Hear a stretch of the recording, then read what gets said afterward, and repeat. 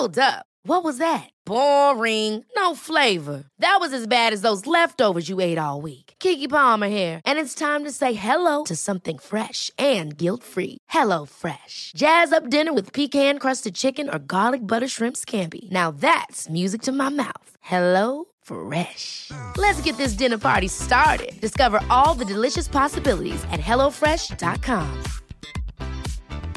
Hiring for your small business? If you're not looking for professionals on LinkedIn, you're looking in the wrong place. That's like looking for your car keys in a fish tank.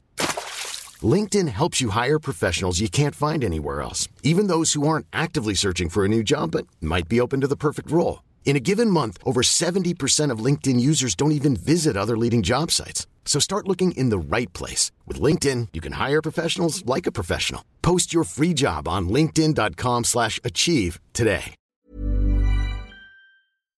Gabby Roslin Podcast. Hello, and thank you so much for tuning into that Gabby Roslin podcast. In this episode, I loved chatting to the wonderfully wise Fearne Cotton. What an inspiration she is. We talk about how much she's enjoying her new career direction through her podcast and her Happy Place Festival, of course, also the name of her fantastic podcast. And also she talks about the importance of living a simpler, quieter life. We reminisce about Top of the Pops, her love of live and kicking, and getting her first presenting job at the Disney Club aged only 15. She also tells me how she met her husband, musician Jesse Wood, on a night out in Ibiza. We talk about her gorgeous sister-in-law, artist and designer Leah Wood. Actually, we talk about everything. I completely fell for Fearne. What an inspiring, lovely, lovely girl she is. I hope you enjoy it.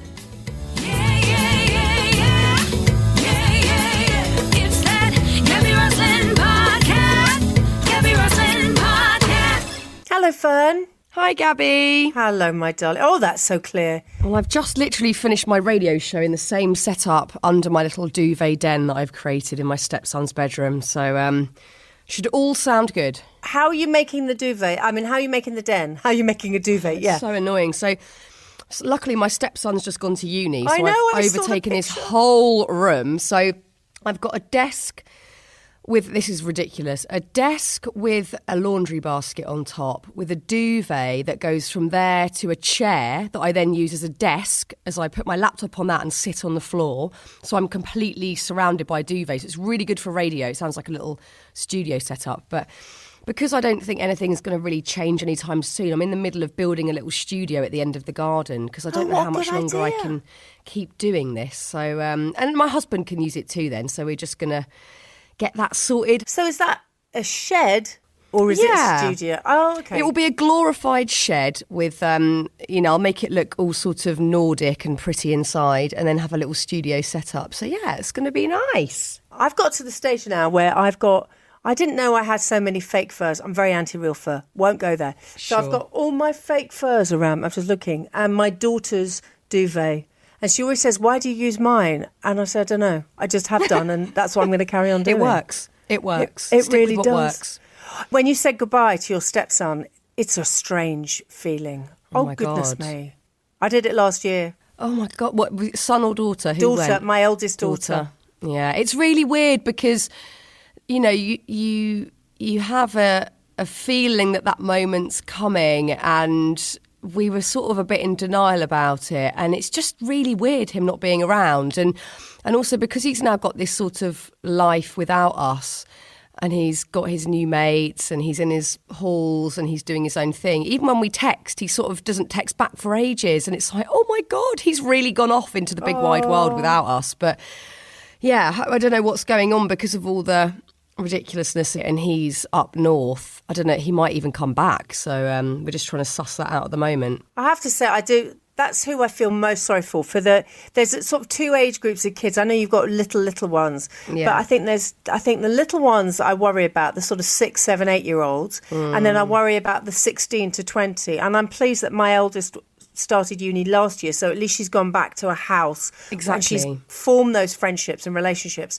But as a newbie at uni, God, it's tough. It's terrible. It is. I just feel like that generation have been failed somewhat because it's, you know, it's a rite of passage that they would go and have this amazing liberation and freedom and sort of decadent, hedonistic couple of weeks and then start their journey into adulthood. And it just feels like that's been really stripped away from them. And it's just, and also what happens next. You know, this is about their future and their careers and the path they're going to take. And I just feel really sorry for that generation. And I hope that we can support them going forward in new ways and find, you know, something to give them some security. I mean, there's lots of people obviously struggling with that at the moment, but I really feel that generation have missed out on so much. It's horrible. Are you somebody that looks to the future, or do you look in the past, or are you, I know you love that book as well, The Power of Now. I love a bit of Eckhart.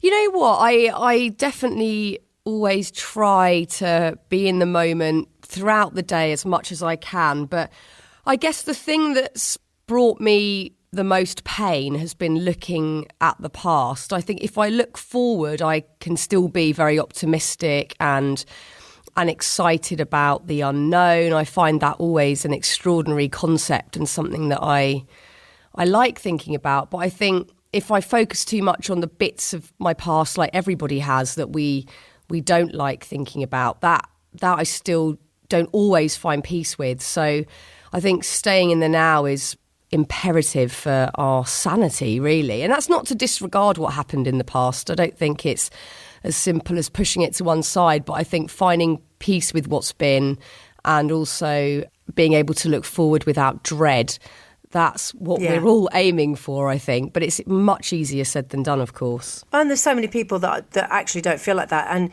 I get so many, and I know you do as well, but I get so many people contacting me through social media just saying, I feel crap today and I don't know how I'm going to feel tomorrow, but I'm scared of tomorrow. I mean, your Happy Place podcast is fantastic. I mean, you're an old hand at this podcast, Lark, and you're brilliant at it. But all of those things, I suddenly realised the power of words. And I always have. I've only ever wanted to do this my whole life. And suddenly you realise that people want to listen. They want to learn. They want a hand to hold. They want somebody to listen to them. And you've been doing this since you were 15. 15. I know. It's terrifying. I'm 40 next year. So you go, wow, that is actually a very long time to have been doing. But 15. I know. But I feel it's strange because from 15 until probably 29, 30, I really was doing the same thing. And I had the same goals, the same aspirations. And I really felt like I was on some sort of linear path to God knows where. And then for the last sort of, well, maybe not even 8-9 years, maybe less than that, maybe sort of 5 years, I've changed my whole career and outlook on it. And with that, where I want to head and what I want to achieve and what makes me tick. So I feel like, although I started work very, very young, I feel like I'm back on the first rung of the ladder in the best possible way. Oh, wow. And I'm really in an explorative era where I could go off in any direction. I'm not even sure where I'm headed yet, but I'm really enjoying the newness of it and learning again. You know, I'm back to square one with, you know, talking about a subject matter that's newer to me and something I'm deeply passionate about. And you can never stop learning about life, which is all Happy Place really is just discussing life and our coping mechanisms and our thought processes, and you can never stop learning. There's always another amazing philosopher or world thinker to talk to. So I feel really excited again, which is a joy. This is sort of chapter 2 now, and I feel it's a privilege to be in the position of starting again at a later point in life. But also, Happy Place has led you to do your festival, and mutual friends of ours were involved in that, and they loved being a part of it. And it's about you wanting to spread that goodness and that way of life. And it feels that you're being very inclusive, and you're being really. It's like you want to take your arms around everybody and go, "Come on, we'll just do this together." I think it goes back to what you just said a moment ago about. You know, I also do have interesting conversations with lots of people who might contact me on social media or stop me in the street. And I think one of the biggest things is people just want to be seen and heard, and not in a way where they want glory or power. They just want to be understood and they want to know that it's going to be okay. And I feel the same really often. You know, I just want someone to say to me, don't worry, it's all going to be all right. And I think that's all we ever really want. And there's a strange new movement in the modern world, in the Western world, which is this thing called wellness. And I sometimes get sort of lumped in the wellness category. And I never feel completely comfortable with it because I don't necessarily align to what that means in the modern world, which is a sort of very shiny, new yoga leggings, green juice kind of thing. And for me, it's not that. You know, I'm from a working class background and I didn't know about any of this until I had my own sort of experiences of feeling awful. And I really do believe that if I'm going to use the word wellness, it needs to be for everybody and not just about being, you know, doing yoga, being able to do a handstand or whatever. It's about simply feeling okay and finding a few coping mechanisms, whatever they are, and they'll always be free. It will be found in nature or found in changing your habits or whatever. It's not about having to do a meditation course or knowing what chia seeds are. It's about finding everyday coping mechanisms that will be free and there for you to tap into if you want, and to talk to everybody about that. So, yeah, I think because I've been sort of lumped in that category, it's made me feel deeply passionate about wanting to ensure that we use the word wellness appropriately and for everybody, because that's it, of course it's there for everybody and it's not something that you have to pay for or whatever. It's just all about learning new techniques and learning new ways of thinking about things. It's very interesting. One of the things that I'm very passionate... No, two things I'm passionate about. Kindness, spreading kindness and laughing. And when people talk about you, and we have lots of mutual friends, and they adore you. I mean, they absolutely adore you. And they'd say, you're so kind and you're also completely mad and you love a giggle. And to me... that is the perfect mix of the perfect... And I know there's no such thing as perfects, but I'm going to just use that word for now. It's just a delicious... There we are. A delicious mix of the person that should be around everybody. And that's what they all say about you, without fail. It's so nice to hear. You know, I have... My life these days is smaller and simpler, and it's, you know, I've got the people in my life that I absolutely adore, and it's not a huge group of people. I don't go out partying. I don't have a sort of vibrant social life. I'm a real hermit and a homebody. But the people that I love accept that fully and don't mind at all, and I get to do really homely things with those friends, and a lot of them are really, you know, similarly minded. And, you know, I try my best to be a decent friend in, you know, in the way, I guess, of just sort of listening and talking to them and having really lovely conversations, because I know that my life isn't the same as it was in my 20s, perhaps, where I could go out all the time and I had no responsibilities and I would, you know, be going to music gigs or going out for dinner or whatever. And I think certainly as you get older, but also when you start a family, you really have to look at your priorities more than ever. And for me, my main priorities are really simple, and it's family and it's work, because they're the two things that I adore and that I want to put everything into. And that's not to disregard my friendships. They're so important, but they have to sort of fit into my new life, because I'm not the same person I was in my 20s. So now it is about having Sunday lunches at our house, or taking the kids to the park with some friends, or, you know, just things that are small and cosy rather than it being, you know, outlandish behaviour in nightclubs or whatever. It's changed a lot. So yeah, I'm glad that most of my friends have been very patient with that sort of lifestyle change, and also just how I've changed as a person over the years, that I, for my sanity, need a much calmer, sort of simpler existence. And I feel very lucky to have the friends in my life that I have. They're bloody amazing. Well, they think you are, so there we go. They really do. And you know the ones I'm talking about. You absolutely do. I so love those people. What about, okay, so we're going back to work. So you do the radio, you're doing Happy Place, you're doing the festival, you've got your paints, you've got your food, you've got your clothing, your homeware. I mean, you're this incredible being now who does all of these things. But can we just go back to basics and Top of the Pops? I'm really sorry, but there's something that I love, Top of the Pops. I still do. Every Thursday night when I was a child, before you were born, I knew that I had to sit there in front of the telly. I wouldn't go on the sofa. I sat as close as I could to the telly. I was there. I was in it. I was lucky to present it once with Jamie Theakston. You then became the face of Top of the Pops. Is it still happening? What's happening? I mean, to me, oh, please more Top of the Pops. God, you know what? I was so lucky. I started doing regular Top of the Pops when I was about 19, and at that point there was a producer called Chris Cowie who was very rock and roll and cool, and he was awesome, and it felt like a party, and I was sort of excited / terrified because it felt like, oh, I'm with the grown-ups now, I'm playing with the grown-ups and this is really mad.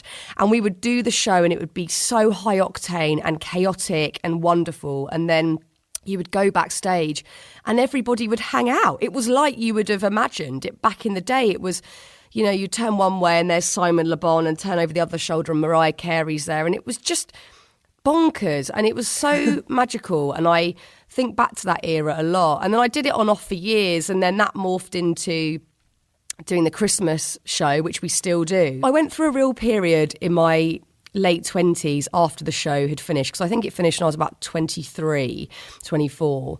Bad decision. I sort of campaigned, like, please can we bring it back? Like, why is there no decent music TV? Obviously there's brilliant Jules Holland and stuff, but we need more sort of just mainstream music TV. And again and again, I've just been told it's not wanted or whatever, and I just don't understand it. And I know times change and things move on, but I do feel quite bereft over that one still. It was such a beautiful era of music television, and feeling, you know, even before I was presenting it, when I was at home watching it and studying it, you know, again, like you, it was such a big part of my week and something that I would never miss. And it was really special as a music fan to have that experience of watching all these different bands perform and be in that environment. And I do still feel it's a huge shame, but I don't see how it could come back after all these years. Both of us Saturday morning telly, and I did it for years and you did it.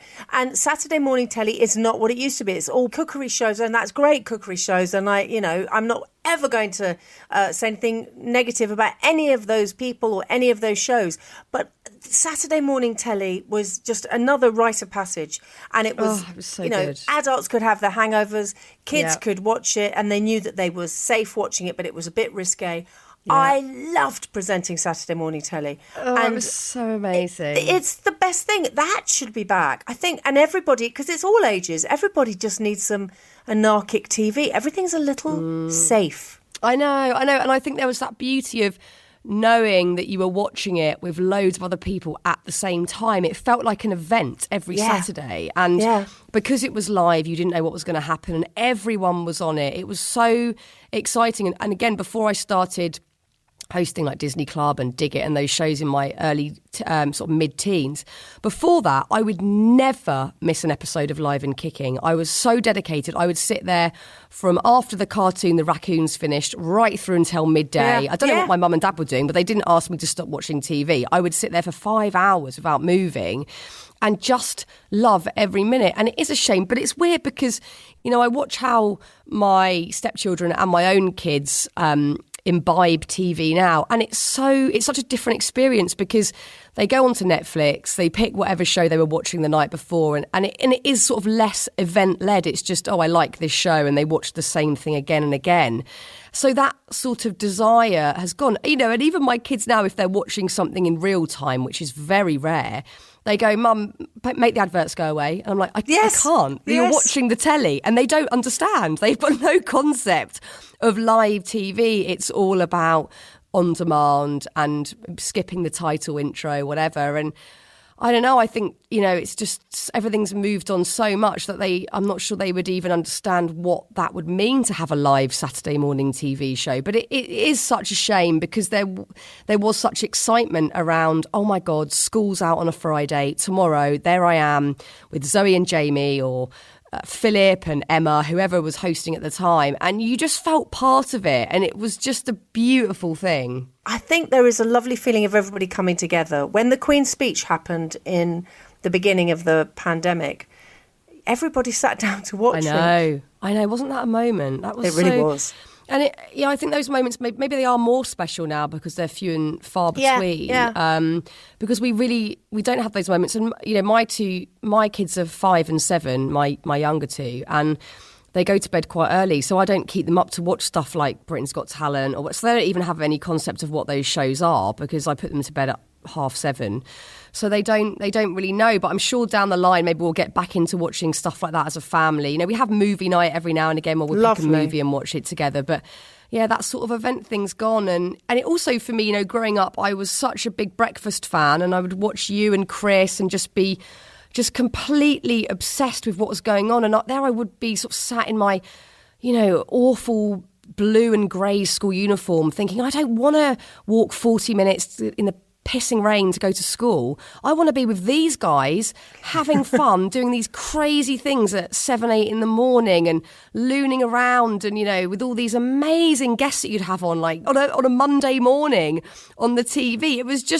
It was all so brilliant to watch and be part of, and it did drag you out of, like, for me, a sort of working class suburban experience into like, oh my God, I'm in this cool gang who hang out with cool people and do crazy things, and you did just feel like you were part of it. It was amazing. Anarchic telly, bring it back. It needs to happen. Now, am I right that your dad was a sign writer and he did stuff for Live Aid? Yeah, so my dad only retired last year, actually. He's the most amazing man. So he had been a sign writer pretty much his whole life. He had a few eras where he was a milkman for a bit or whatever, but sign writing was really his whole life, and he was amazing at it. So he, up until last year, he had a workshop within the Wembley estate, and he would do all the sign writing for Wembley Stadium, Wembley Arena, all through the years. So he did that forever. He did all of their signs. So back in the day, if there was a big concert on, and it was all hand painted back then, he'd print out the pictures of the band and then hand write the sign, and he'd climb up on top, and I'd get to go down and visit him and watch him do all these cool things. And so he did wheel out this story a little while back when I was doing Live 8, and he said, right, well, when Live Aid was on, I was a tiny kid, and he'd done all the signs for it, so the Wembley guys had said, look, why don't you come down and watch the show? So he and my mum went down, and I was left with my nan. And apparently I kicked off in a major way at my nan's house, and she rang and said, you have to come and get her. I can't deal with this. And they had to leave Live Aid. And they watched, I think, like 2 bands and then had to go home. So really awful for my parents. But yeah, he's an amazing guy, and he's beautifully artistic still now, and he makes signs for fun, and also he paints a lot, beautiful pictures of flowers and landscapes, and it's kind of where I get my arty side from. So yeah, he's because amazing. You do all that as well. See, that your artwork, are you going to do more of that? Because when you post some of those things, it blows my mind. I mean, you are so talented. It's something that I just need more time to do, because you've got to really be in the right headspace and mind to do it. And also, if I'm going to do, say, a portrait, I need at least a whole day clear where I have no other work obligations. The kids are at school. My husband can do the school run, so I can really get into it. And I get into this beautiful flow where time doesn't exist and no worries are present in my head. And it's so amazing. But I think, up until this year, Honey was at home because she was tiny, but she's at school now. But then work's just been, luckily this year, very busy, because I know many people haven't had that luxury, and I feel very, very lucky that I've managed to keep working throughout. And I just haven't had the space to do it, but I love it so much. And I think the older I get, and hopefully the more time I have, because I'm only trying to do things I really, really want to do, that I'll be able to combine my work with other passions like that, like art and sketching and painting, and just also do it for me, for fun. But I haven't stumbled across those days yet. Hopefully they're in the near future, but it's something that I enjoy massively. Are your parents super supportive? I mean, you speak so beautifully of them, but are they super supportive of you going into telly at 15? Were they supportive, and are they? I mean, they're very they're very chilled out in a sort of sense that they would never have forced me to go down any route I didn't want to. Same with my brother. So, my mum was working 4 jobs at the time when I was a teenager. She was an orthodontist nurse. She was cleaning people's houses. She was delivering clothes packages. It was non-stop. And I think for her to see, my dad was obviously signwriting at the time. And I think for my mum to see that I had a passion and also this career path was weirdly opening up to, me, this sort of random school kid from the suburbs, that she just thought, bloody hell, go for it, go for it and make this your thing. So my nan took me to a lot of the auditions back in the day because my mum would have been at work. And she just let me crack on with it. And, I missed a hell of a lot of school. I missed a lot of GCSEs and important exams. But my mum, luckily, was just always like, just do what you want to do. Like, life is short. Go for it. Do the most exciting thing possible. Like, my mum's a bit of an excitement junkie. So she was like, just go for it, enjoy it and let it be crazy and whatever. So, yeah, they've both been very supportive over the years and proud, but not in a sort of overtly sycophantic way. They're very chilled, like not much impresses them. If I'm to say I'm working with so-and-so, whatever, they're like, okay, cool. Anyway, we've just been to the gardening centre or whatever they're up to. So it's a good combination of being proud but not blowing smoke up my arse. So it's good. But didn't you get your first job through winning a competition? Yeah, so it was a strange one because this was before the birth of reality TV. And I went to a ton of auditions. And then one audition that I went to was for the Disney Club job. And it was for the role of a new presenter. So I went through a regular audition process of me and loads of kids who were sort of wheeled in from all the big drama schools like Sylvia Young's, whatever. So I felt really paranoid because I wasn't from that background at all. I went to like a local dance club in a church. And then I got through the first sort of 4 or 5 rounds of regular auditioning. And then they wanted the last round of auditioning to be an on-air audition. So I was with 2 other girls and we had to do an on-air interview and an on-air piece to camera. And then the audience voted for who they wanted to be the new presenter. So it was sort of a regular audition process with a weird competition bit tagged on the end. And that's how it all started, strangely. How wonderful, though. And then, of course, Radio 1 was a big... I thought you were fantastic at Radio 1. I really did. You. And when you left, I think, like a lot of people... And I'm obviously older than the demographic for Radio 1, although I always hate that, because I always say when somebody says, oh, the show is for what age group? I go, for everybody. Yeah, anybody, of course it is. Whatever. Absolutely. But absolutely. Coldplay did that song when you left Radio 1. Oh, my word. I know. It was so weird because when I left, I was about 5 months pregnant with my daughter and seriously hormonal and weepy anyway. And then all of a sudden they had these moments that I wasn't expecting. I just thought I was going to do a normal show and say goodbye at the end and then, sort of roll out. And you had this like beautiful voicemail from Dave Grohl, who I'm completely in love with. My husband's fine with that; he's accepted it. and then Chris Martin writing this song, which was called "Gone But Not Fern Cotton," which I thought was very clever. And I just cried the whole show. Like my lovely friend James Bay came into the live performance, and I just cried. I barely spoke a word for the last show. And it was amazing. And I had a whole decade there, and I learned a lot because obviously that was my first crack at radio. And I started on a sort of 4 a.m. shift and then moved my way through the schedule to get that beautiful music slot.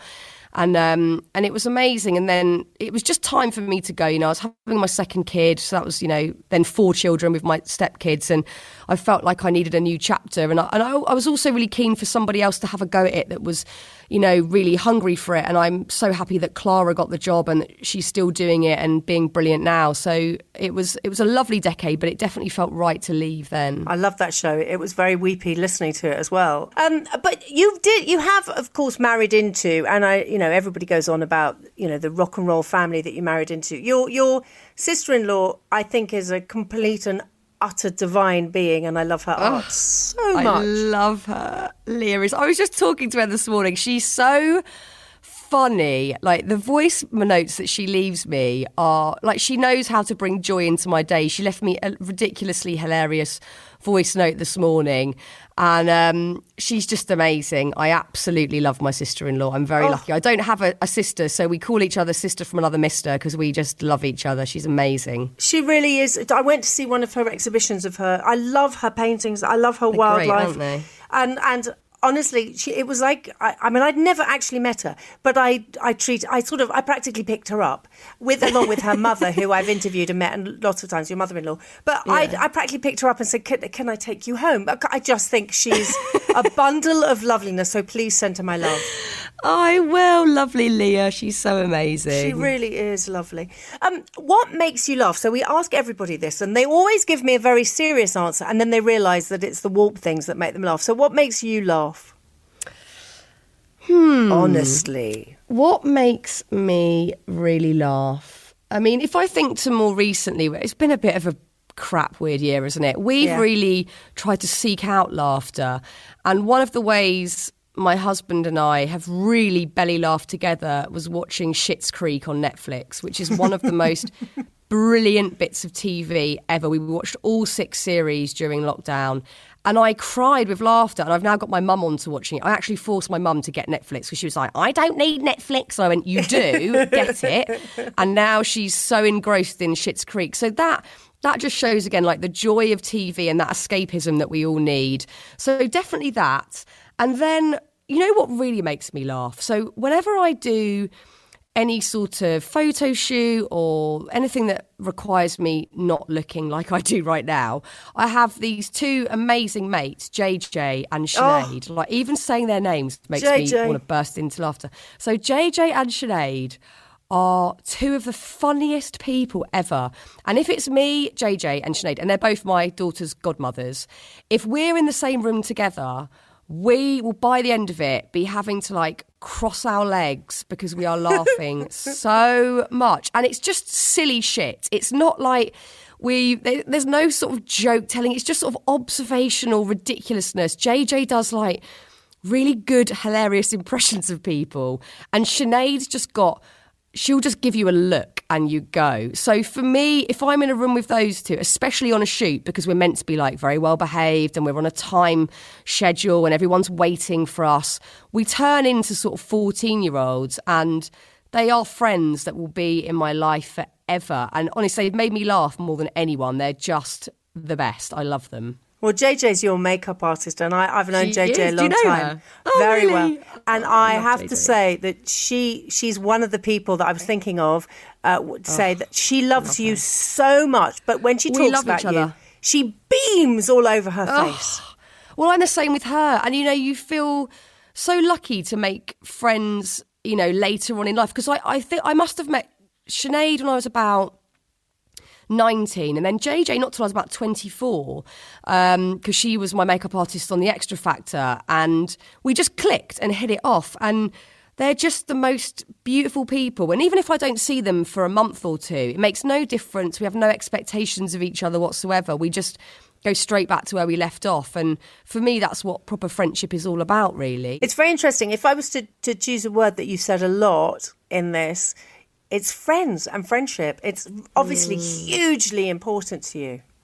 It is, and I think everything that's been bubbling under perhaps before this year has sort of been pushed to the surface because we're not able to contain anything at the moment because we're all dealing with the unknown and we're all just shuffling through the day as best we can. And I think in those moments you really work out what's important to you. And I've really realised, definitely, well, I've always known it, but the importance of friendship, but really individually looking at those friends that I love so dearly and really honouring what they bring into my life, because I think we haven't all been able to see each other as much. And I normally have like a party in the summer in the garden with all my mates for my birthday, and those sorts of moments haven't happened. So I think we've been really trying to just keep in touch as we can on the phone or seeing each other in small groups or just one-on-one. And it's so integral when you're going through stuff to have those people that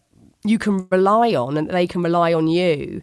And it's magic. You know, these people aren't related to you. They're not They're not chosen few. They're people that just arrive in your life. And there's such beauty in that, them just sort of turning up out of nowhere and bringing something really important into your world. I think it's this year I've really, that's been highlighted to me greatly.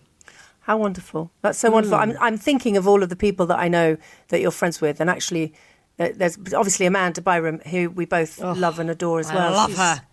What a good soul. What a good soul. And she's another one that cracks me up. She's always up for just messing about and being silly. And she was actually important. Silly's really important, because who needs people? Don't take yourself seriously. There's no point. Nobody else does, so don't bother. I have never done that, because I've never thought I needed to be, or that I was cool enough to sort of try to be serious. Absolutely not. Being silly is imperative. And actually, on one of my silliest nights ever, I was with Amanda in Ibiza the night I met my husband.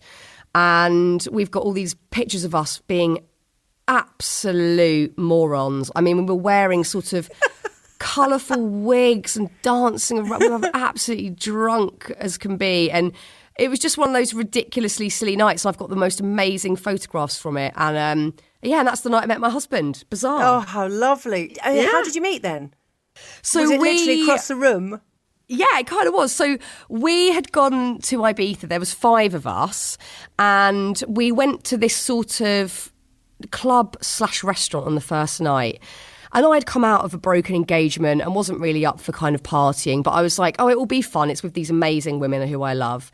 And weirdly, another mutual friend just happened to be who knew all of us, was in this same bar and restaurant. She came over and was like, oh my God, what are you doing here? She said, I'm hosting a table for work, because she was an editor of a magazine, and I don't know anyone. Please, will you come over and just sort of say hi? Because I feel quite awkward. So I was like, oh yeah, of course, I'll come over. Went over and Jessie was on the table, and I was like, maybe I'll stick around at this table a bit longer. And then we talked all night. Jessie and I sat whilst everyone else was sort of dancing on tables, and we sat and chatted until 7 a.m. I mean, those days are long gone. I go to bed at about 9:30 now. But we just talked and talked and talked, and it was incredible, like just a magical moment for sure. And you knew he was the one. Did you know there and then? I kind of think I did, yeah. I think I felt a bit terrified, because I'd just come out of something, a very long relationship. Yeah. But equally, I was sort of ready to allow happiness back into my life. So, yeah, I think I had an inkling that it was something special. Oh, how wonderful. Also, another highlight must have been, now, when I didn't realise you did this, because I've sort of passed that age. My kids were too old. But you were one of the voices in the Teletubbies. Yes. What? Yeah, well, I still am, yeah. So, so one of my, again, very good friends, very, very old friend, Maddie Darrell, who was the first person to hire me. She hired me for the Disney Club. I auditioned for her back when I was 15. And she's always been in my life. I don't see her as often as I used to, because we've both got kids, and she has a crazy busy schedule. She's one of the sort of pioneers of kids TV today, and always has been a real maverick in that sense. She's an amazing force, and she did the sort of regenerating of Teletubbies, brought it back to life, new, bigger, sort of better looking set. And she said, do you want to voice the voice trumpets? And I was like, okay. So I am the voice trumpets, and then occasionally I think a talking telephone and a talking envelope, I think, in a couple of episodes. Oh, so yeah, fantastic. that was a bizarre but brilliant moment. And have your kids put 2 and 2 together and realised that that's Mummy? They did, when they were smaller, we did watch it here and there, and they did think that was quite hilarious. But I guess it's strange for them, because, they might see me on, like, they've seen me if I've been on, like, Lorraine or something, and, Jessie's shown them on the TV and whatnot. And then equally, if Jessie's been on any music TV shows, or their granddad, so they have this warped sort of sense that maybe anybody in their life could be on the TV, and it wouldn't be out of the ordinary. So I don't think they really care, because it's not really anything out of the ordinary for them. They're just like, okay, cool. Oh, there goes Mum again. Oh, there's Granddad. Oh, look. Oh, there's somebody else. It's sort of inevitable that they're going to end up. Everybody always says that to me, and both my daughters are sort of doing this, want to.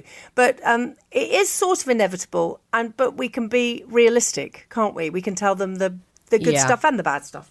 No, definitely. I think I don't really care what they end up doing, any of the 4 kids, they've all got sort of, loose dreams. At the moment, Rex is dead set on being a train driver. That's his dream job. Good he wants man. to be a train Yes. driver. Yeah. And my stepson wants to work in sort of film production. So, I'm easy. Whatever they want to do, great. But I think if they ever did want to go down the path of doing something in the public eye, that's the only bit that I would worry about. The actual job itself, knock yourself out, do whatever makes you happy. But I think the being in the public eye bit is the bit where I'd have to sit them down and really talk them through it, because it's horrible. I don't think there are many good bits of being in the public eye. There's a beauty in having a connection to lots of people and being able to do stuff like a podcast and talk to lots of people en masse and have, really important conversations, and equally listen to opinion en masse in that way. But when it is just simply you being sort of judged outwardly, by people that don't know you, I don't see many positives. So I would have to definitely guide them through from experience and try and protect them from the really awful side of some of that. So, yeah, I think that's the only bit that would make me feel a bit nervous, I think. What do you, when you hear young people saying, it happens a lot, that they say, oh, well, what do you want to do when you're older? And we all say it to young people, and it is patronising, but I never mean it in a patronising way when I say it, but it does sound a bit patronising. But what do you want to be when you're older? I want to be famous. To me, that blows my mind, because I don't quite think they've thought they can see, you got millions of likes on Instagram, which isn't real, obviously. You've got money that's not real life. That doesn't make somebody happy. You've got people throwing things at you, but I don't know what they want to be famous for.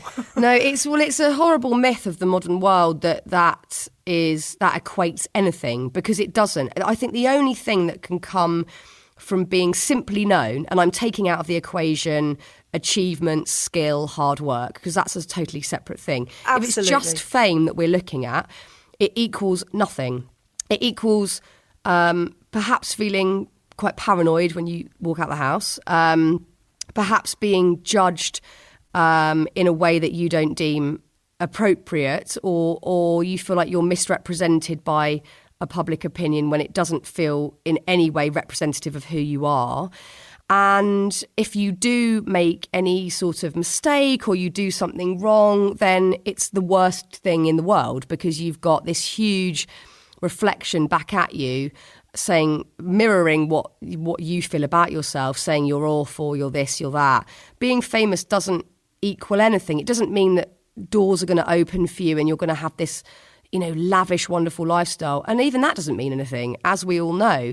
I think if you do something really well and you love it, whatever that might be, and then for some reason the byproduct of that is fame, then fine, you'll find a way to cope with it. But the bit that you'll enjoy is the job, the learning, the skill, the goals, and keeping curious about something. I think there's also this myth that once you reach the pinnacle of whatever you want to do, then you're going to feel complete. Like if you're the biggest TV presenter in the world, or if you're the best footballer ever, or if you're the most liked influencer on the internet, then you're going to feel complete. And I think, I know from experience, having hosted some big TV shows a long time ago and being on, stage in front of lots of people, that is not going to negate any of the inside struggles you might face, or the things that you might be feeling, or outside circumstance like loss,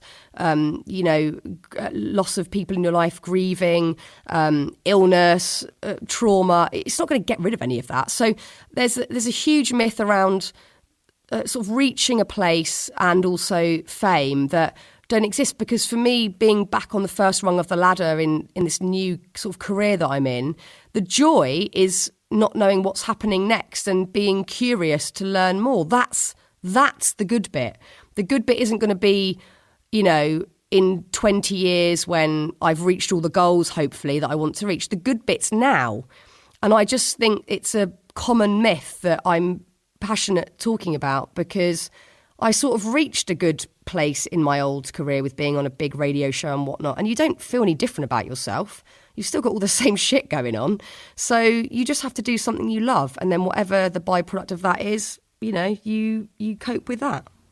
Do you know, the wonderful thing about you is, and take this please as a compliment that is meant, that for a young woman you have very, very wise soul. You really do. You have a very old head on a very young body, and long may you carry on spreading what you want to spread. No, I mean it. I really do. Thank you. I think, you know, I've lived a very chaotic and intense life from the age of 15, where I learned a lot of lessons the hard way, and I have experienced lots of things to the extreme, and you know, that's where you learn.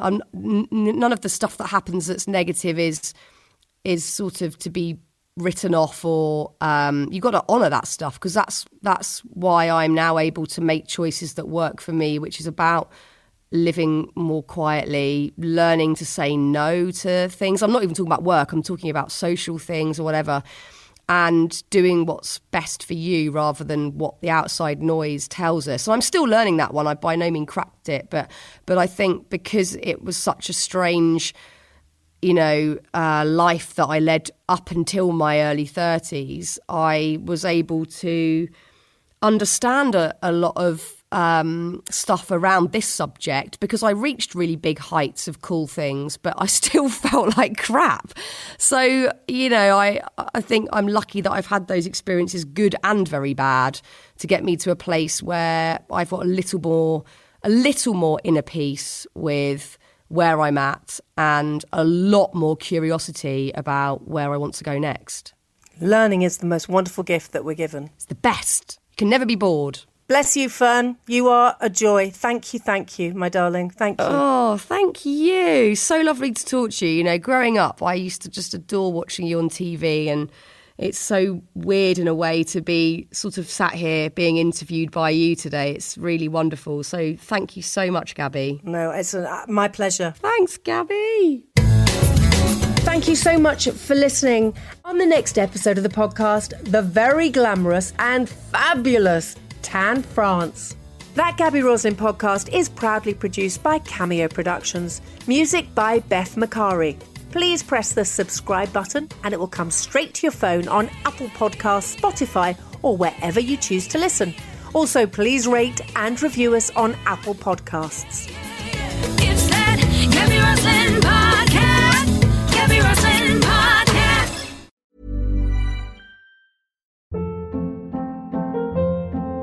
Hold up. What was that? Boring. No flavor. That was as bad as those leftovers you ate all week. Keke Palmer here, and it's time to say hello to something fresh and guilt-free. Hello Fresh. Jazz up dinner with pecan-crusted chicken or garlic butter shrimp scampi. Now that's music to my mouth. Hello Fresh. Let's get this dinner party started. Discover all the delicious possibilities at HelloFresh.com.